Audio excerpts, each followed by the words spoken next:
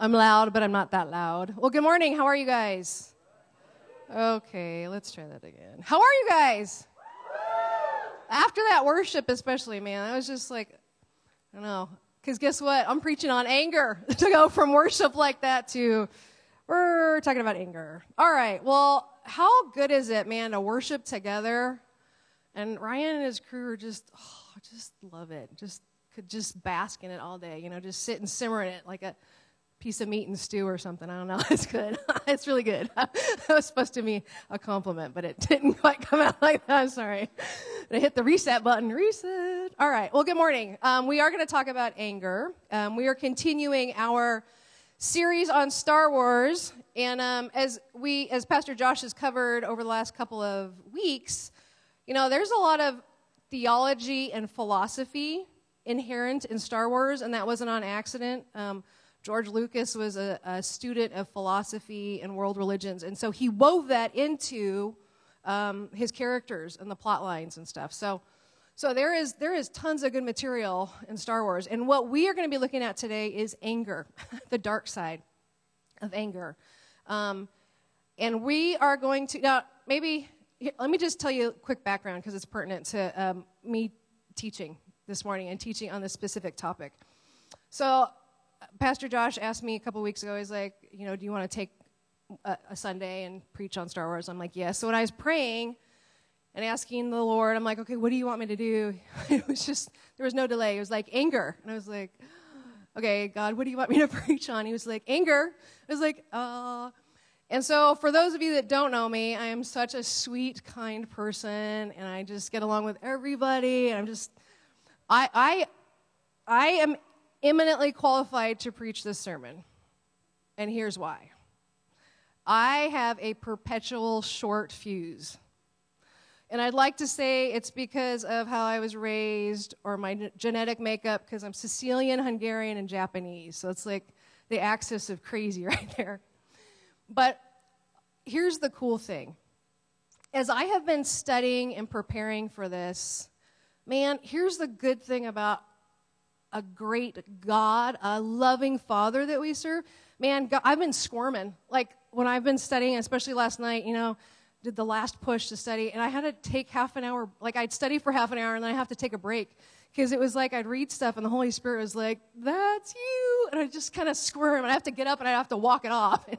And so, as I am speaking and sharing with you guys, I just want to let you know, like, my primary audience is myself, because I have growth to go in this area, and so I want you to be encouraged, though, with what I have to say. And maybe some of you are kind of like, I don't have anger issues, I'm not a hothead. That's okay, because guess what? The average adult, every day, will have at least one episode of anger, so where your adrenaline kicks in, and your breathing starts to get a little shorter and quicker, and your fists are kind of clenched a little bit, and your body tenses up. You're going to have one of those a day, and then 3 to 5 smaller episodes where you're just very extremely irritated or whatever, and you're just like, somebody cuts in front of you in line, or I don't know, like, and you tense up, that reaction starts. We live in a society now where we are going so fast and furious that we kind of crawl on top of each other and we push each other out of the way. And then if it's not in public, somebody cutting in front of us in line, it's our kids, right? Because you're like, I asked you to clean that up 30 times. And by the 30th time, you're just like, you just like pop your lid. You're just like, and so that's exactly how I sound when I pop my lid. I sound like a chicken. But I just, so Martin Luther, who started the Reformation, okay, I resonate with him completely, because he was this fiery guy for God. He was super passionate, and quite often some of his associates would walk in on him. He was supposed to be studying or praying, and when he would pray, he would get mad at Satan. He would swear at Satan. He would just get so fired up. And so he said, Martin Luther has this great quote, and he says, when I am angry, I pray well and preach well. Well, let's hope for your sake that is true this morning, because I'm all fired up. All right, so I want to introduce our clip. And here's what I want you to get from this. We can't be ruled by our emotions. Oh, yeah, you let it out, baby. You let it out. It's okay. I feel you. It's okay, honey. We can't be ruled by our emotions. We have to, as Christ followers, Jesus died on the cross, not that so we could live a mediocre life, but that we could live our best life. And that maybe sounds like Joel Osteen, but here's what I'm saying. Jesus died on the cross, and he's like, you were stuck in your sins and your misery and your junk. I have come to lift you up so that you there's a family resemblance, and that you look like my son. That is our primary focus while we're on earth. So if we struggle with anger issues like I have, and that becomes our focus, and we let that control us, that kind of blocks Jesus coming in doing his stuff, doesn't it? And the Holy Spirit is enough of a gentleman where he's not going to bust down the doors. Be like, let me in here. I'm going to rototill your heart. You need to be cleaned up. That's not how he works. He's like, I want you to want me to come in. I want you to partner with me. We got to clean some stuff up. So this clip that we're going to see is from Star Wars Revenge of the Sith. So it's Star Wars 3, okay? And up to this point, we've kind of seen, okay, spoiler alert, because I know that I don't know how, and I don't understand why. This is one of the mysteries of the universe. But there are some people there that have not seen the Star Wars trilogy. So I apologize in advance if you're like, what? Okay, in this movie and in this scene, we see Anakin Skywalker, who's been mentored by Obi-Wan Kenobi. He is crossed over into the dark side, for lack of a better word. He's made certain choices all along the way, and it's led up to this one big scene where he kind of really just chooses which side he's going to be on. And he gets into this huge duel with Obi-Wan Kenobi. And I want you to pay attention to Anakin's demeanor. And he is just like a raging bull. He is so filled with anger and bitterness and malice. And he just wants to get at it. He wants to kill Obi-Wan Kenobi. And I want us to pay attention to it, because there's some important key lessons that we're going to glean from it. Okay, let's roll it. If you're not with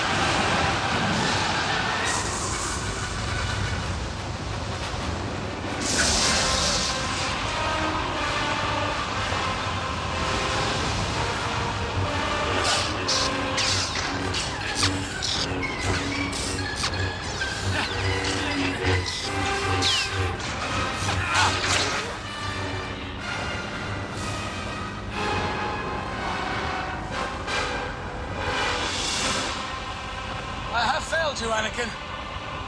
I have failed you. I should have known the Jedi were plotting to take over. Anakin, Chancellor Palpatine is evil. From my point of view, the Jedi are evil. Well, then you are lost.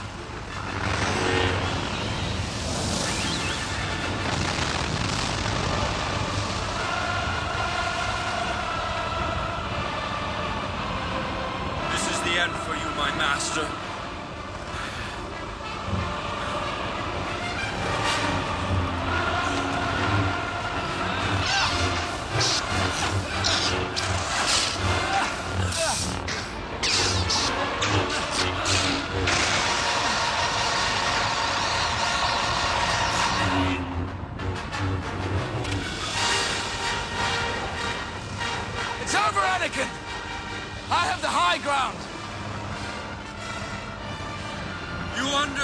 underestimate my power.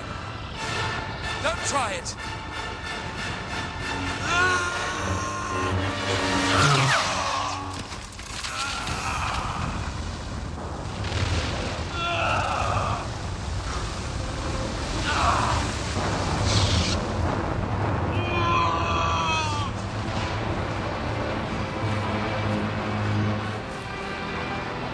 You were the chosen one! It was said that you would destroy the Sith, not join them! Bring balance to the Force, not leave it in darkness!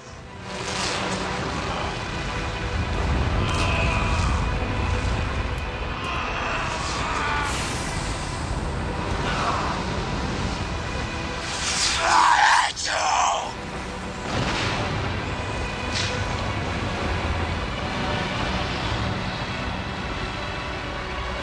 You were my brother, Anakin. I loved you.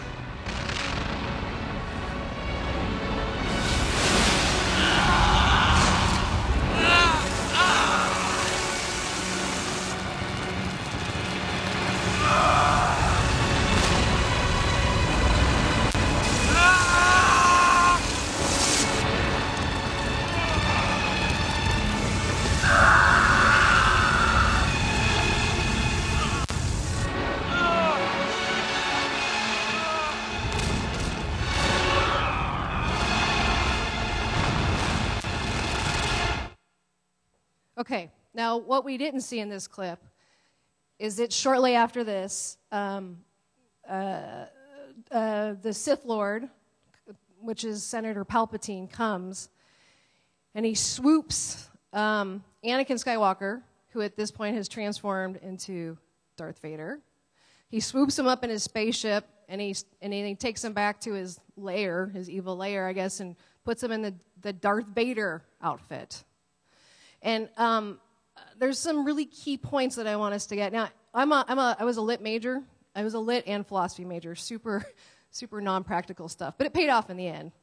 But there's just so much meaning and symbolism here. Okay, so one of the things I want us to get out of this is that anger disfigures. When Anakin, gets ready to jump, and Obi-Wan's like, "Don't do it." He does it anyways. And his anger, it's like his brain is shut off, and his anger is just propelling him forward.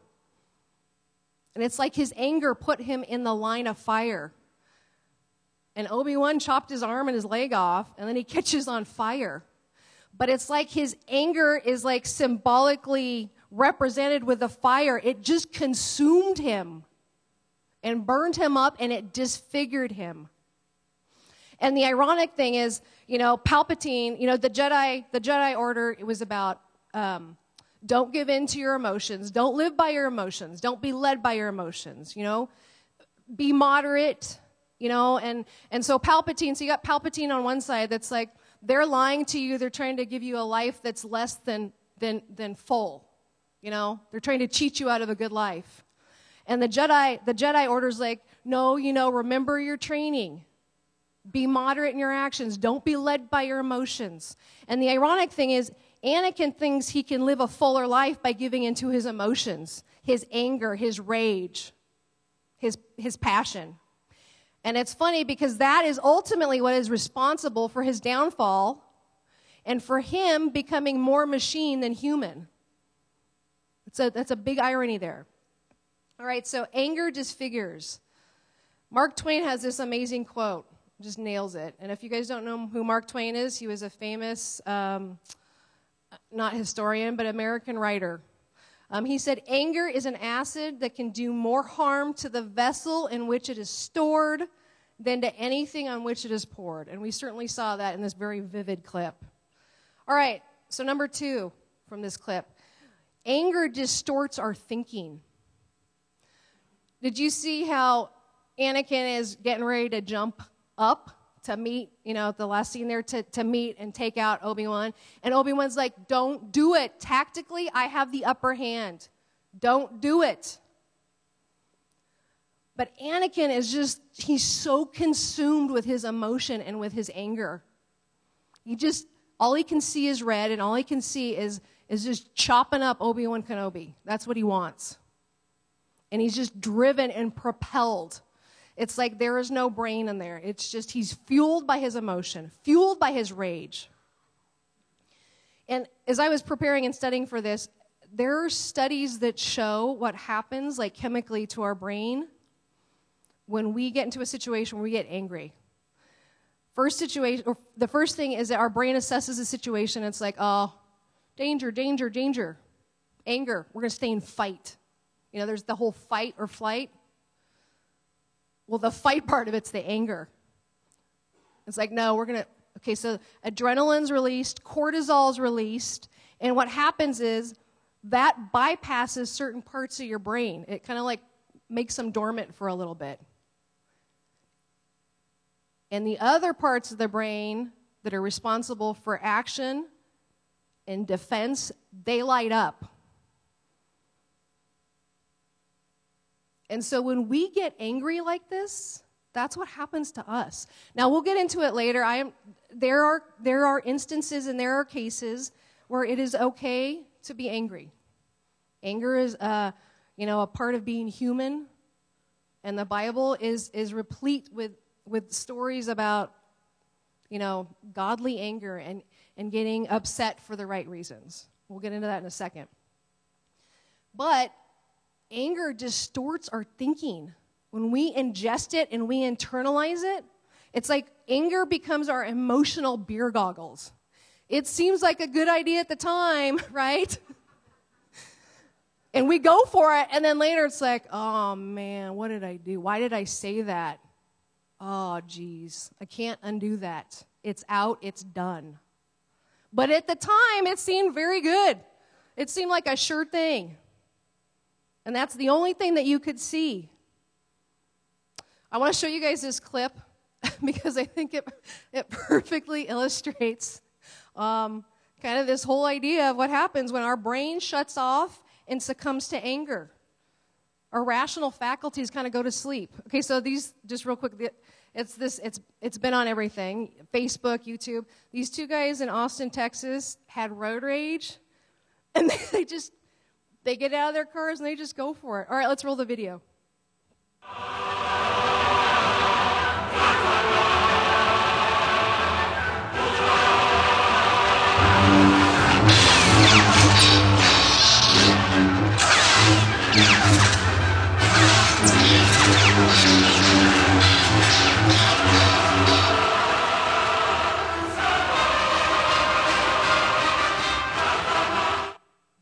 Okay, now, obviously the lightsabers are not real, but the shorter guy actually got mad at the taller guy and came over to his truck with a bat in hand and tapped on the driver's side window, and the other guy gets out and reaches in the back of his truck for a giant stick, and they just go at it.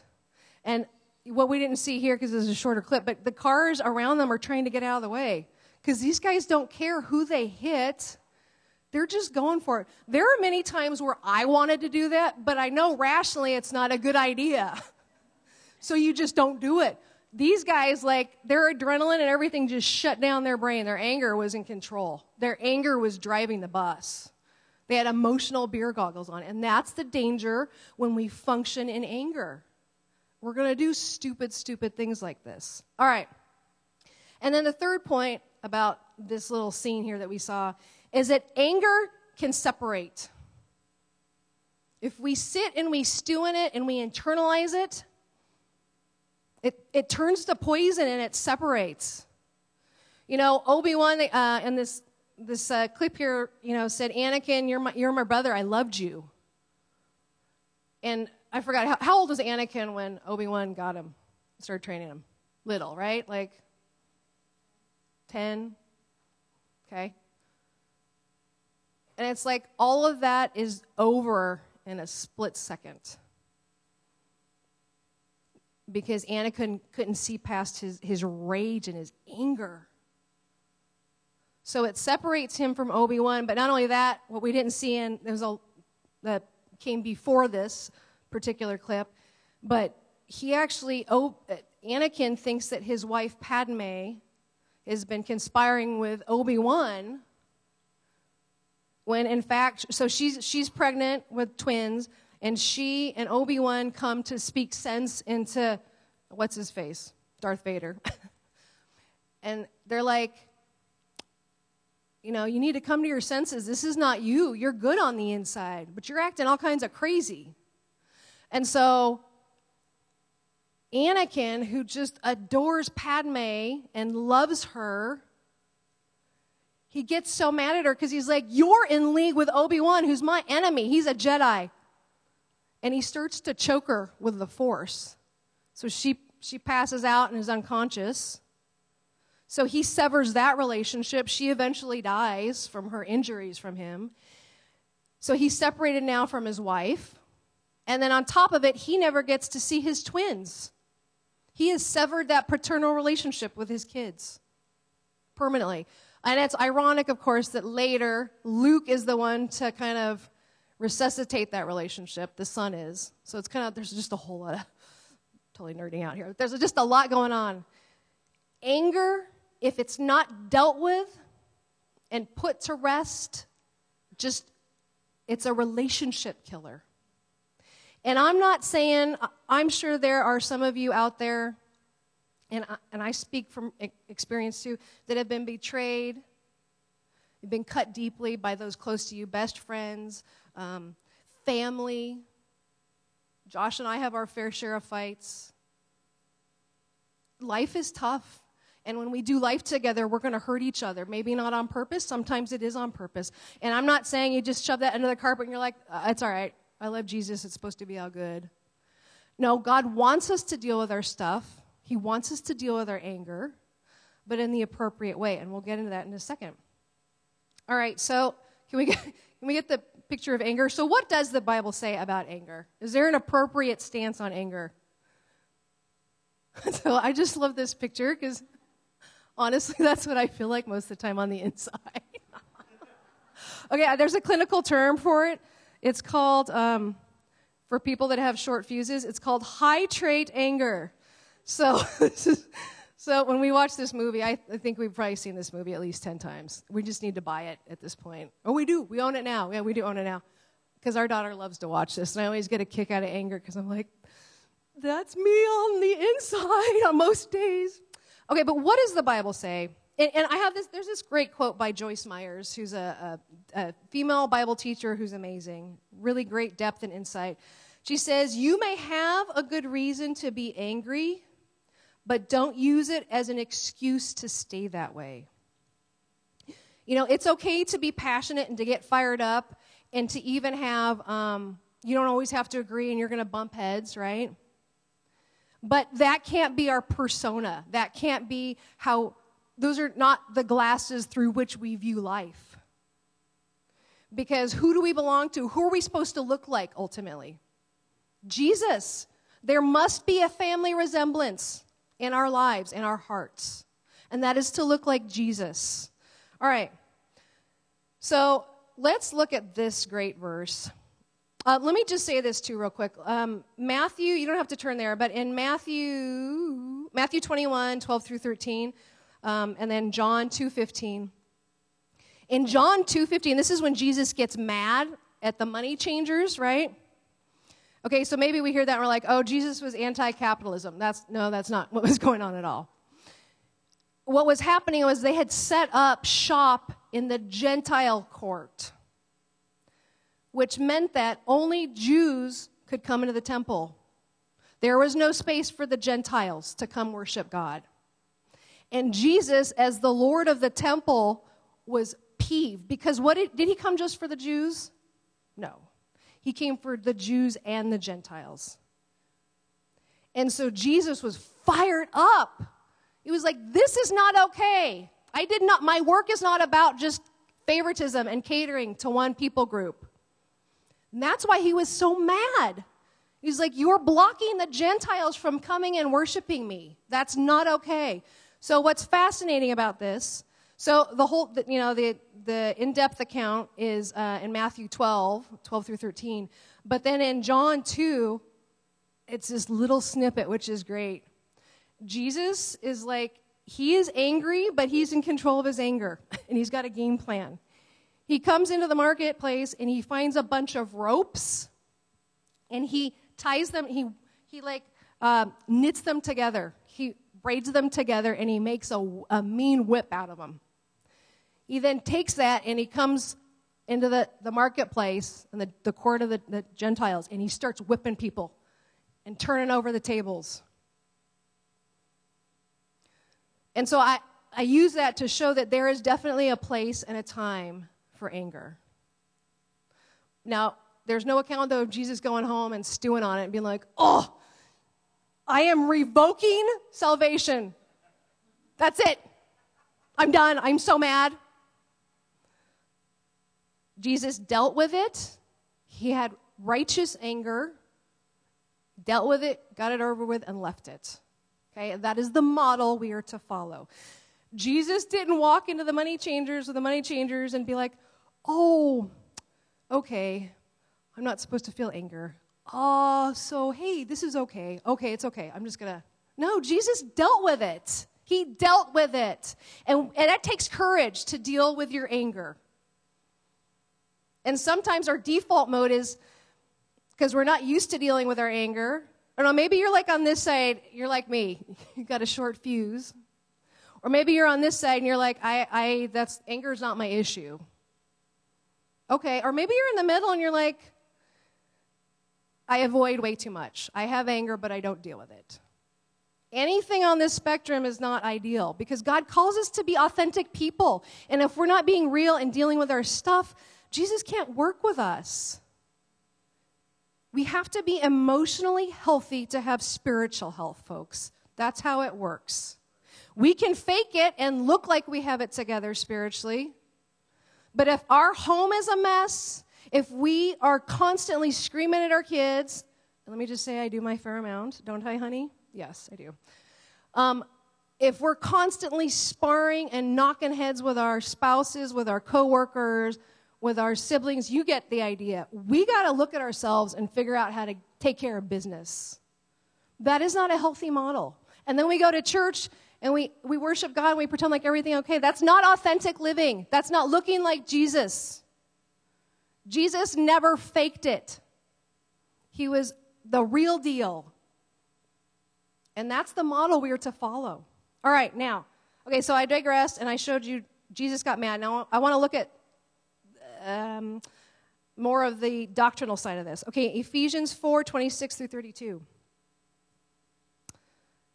It says, be angry and do not sin. Do not let the sun go down on your anger and give no opportunity to the devil.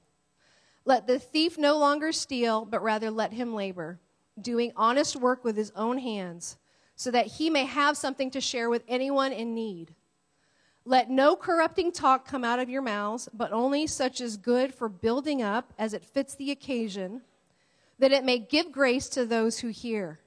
And do not grieve the Holy Spirit, by whom you were sealed for the day of redemption. Let all bitterness and wrath and anger and clamor and slander be put away from you, along with all malice. Okay, we got to look at the qualifiers here, because Paul was very deliberate. Every single word that he wrote counted. He wasn't like, oh, yeah, I guess that works. I'll just stick that in there. Paul was very articulate and very deliberate with what he wrote. And so when it says here in verse 31, is it let 50% of bitterness and wrath, let 3/4, what is it? What does it say? All, everything, every last drop.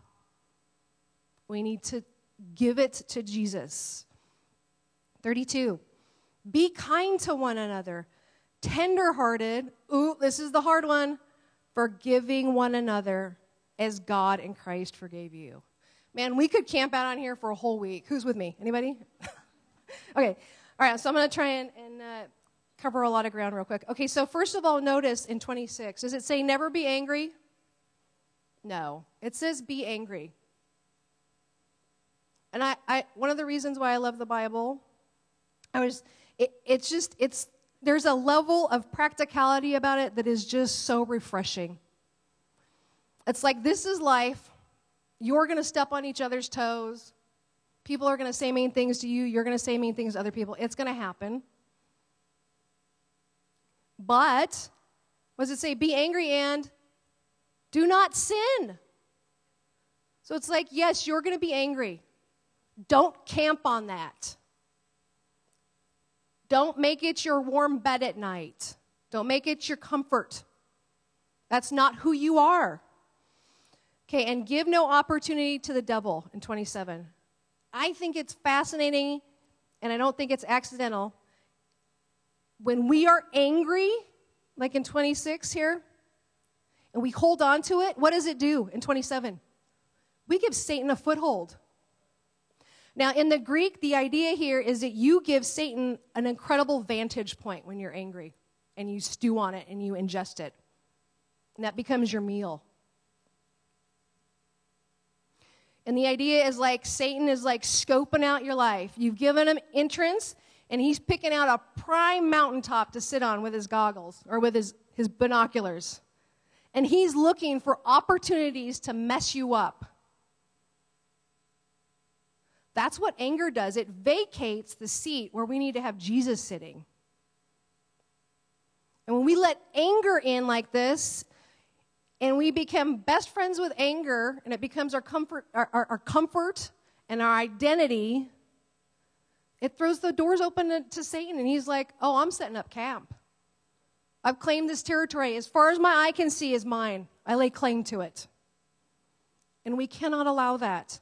All right, now what's interesting, too, is on verse 28. Okay, so how do we counter the anger? Okay, so we got to deal with it, right? Don't go to sleep on it. And then also in 28, okay, it says, let the thief no longer steal, but rather let him labor, doing honest work with his own hands, so that he may have something to share with anyone in need. Now, Paul, unfortunately, is not alive, so we can't sit down and talk to him about this. But I have a theory. I think there is a link between verse 26, where it says, be angry and do not sin, and in 28, but rather let him labor, do honest work with his hands. In all the research that I've been doing, there is loads and loads and loads and loads of information and legitimate studies that have shown that exercise and physical activity greatly diminishes our proclivity to anger. So, for example, they took these rats, okay? And this was a Princeton study. They took these rats, and they had two studies, or two groups. They exercised one group of rats, and then they put them in high-stress environments. I don't know what is, I guess, like if you have a cat coming at you or something, or it was something to push the rats, to get them angered. I don't know, I've never seen an angry rat. I've seen angry raccoons, but never an angry rat. Okay, all right, so, and then they took the other group, and they just had this group that didn't get any exercise, okay, and they poked and they prodded at this other group of rats.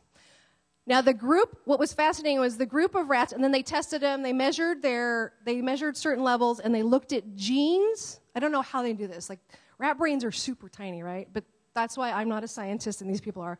They were able to get inside and look at the genes that are responsible in a rat's brain for triggering anger responses. And they saw that the rats that had been exposed to the exercise over a period of time, their genes that were responsible for triggering the anger response were mutating in a good way. And the rats that didn't have any exposure to any exercise, their cortisol levels and their adrenaline levels just kept going up and up. Another study that I read about the benefits of being, physical and just kind of how that helps us to manage, they took a group of guys that were, what did I say? What's it called? That are short fuses, but in the vernacular, high trait anger. These are all like super, like roided out, I don't know if they're bodybuilders, but just these guys that were like, you looked at me wrong. Okay, so they took a group of these guys, and for 1 week, they hooked them up so they could measure cortisol levels, adrenaline level, brain activity. They could see what part of their brain lit up. And so they showed them videos that kind of stimulated the fight or flight, mechanism.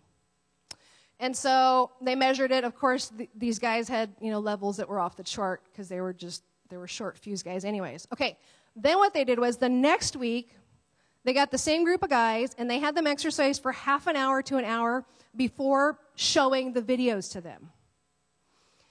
Their everything, their cortisol levels, their adrenaline levels, how their brains fired was all different. It was lessened. And the scientists were able to conclusively draw that the exercise was responsible for the lowered anger response. And so I keep that in the back of my head, and I look at what Paul's saying here about labor. And I think there's truth, biblical truth here. Okay, and what's the second part? So if you struggle with anger, man, go out and walk. Find a hobby. Find a release so that your body can get into the habit of having that release. I have, and it has saved our marriage. I still have a husband because of racquetball and working out.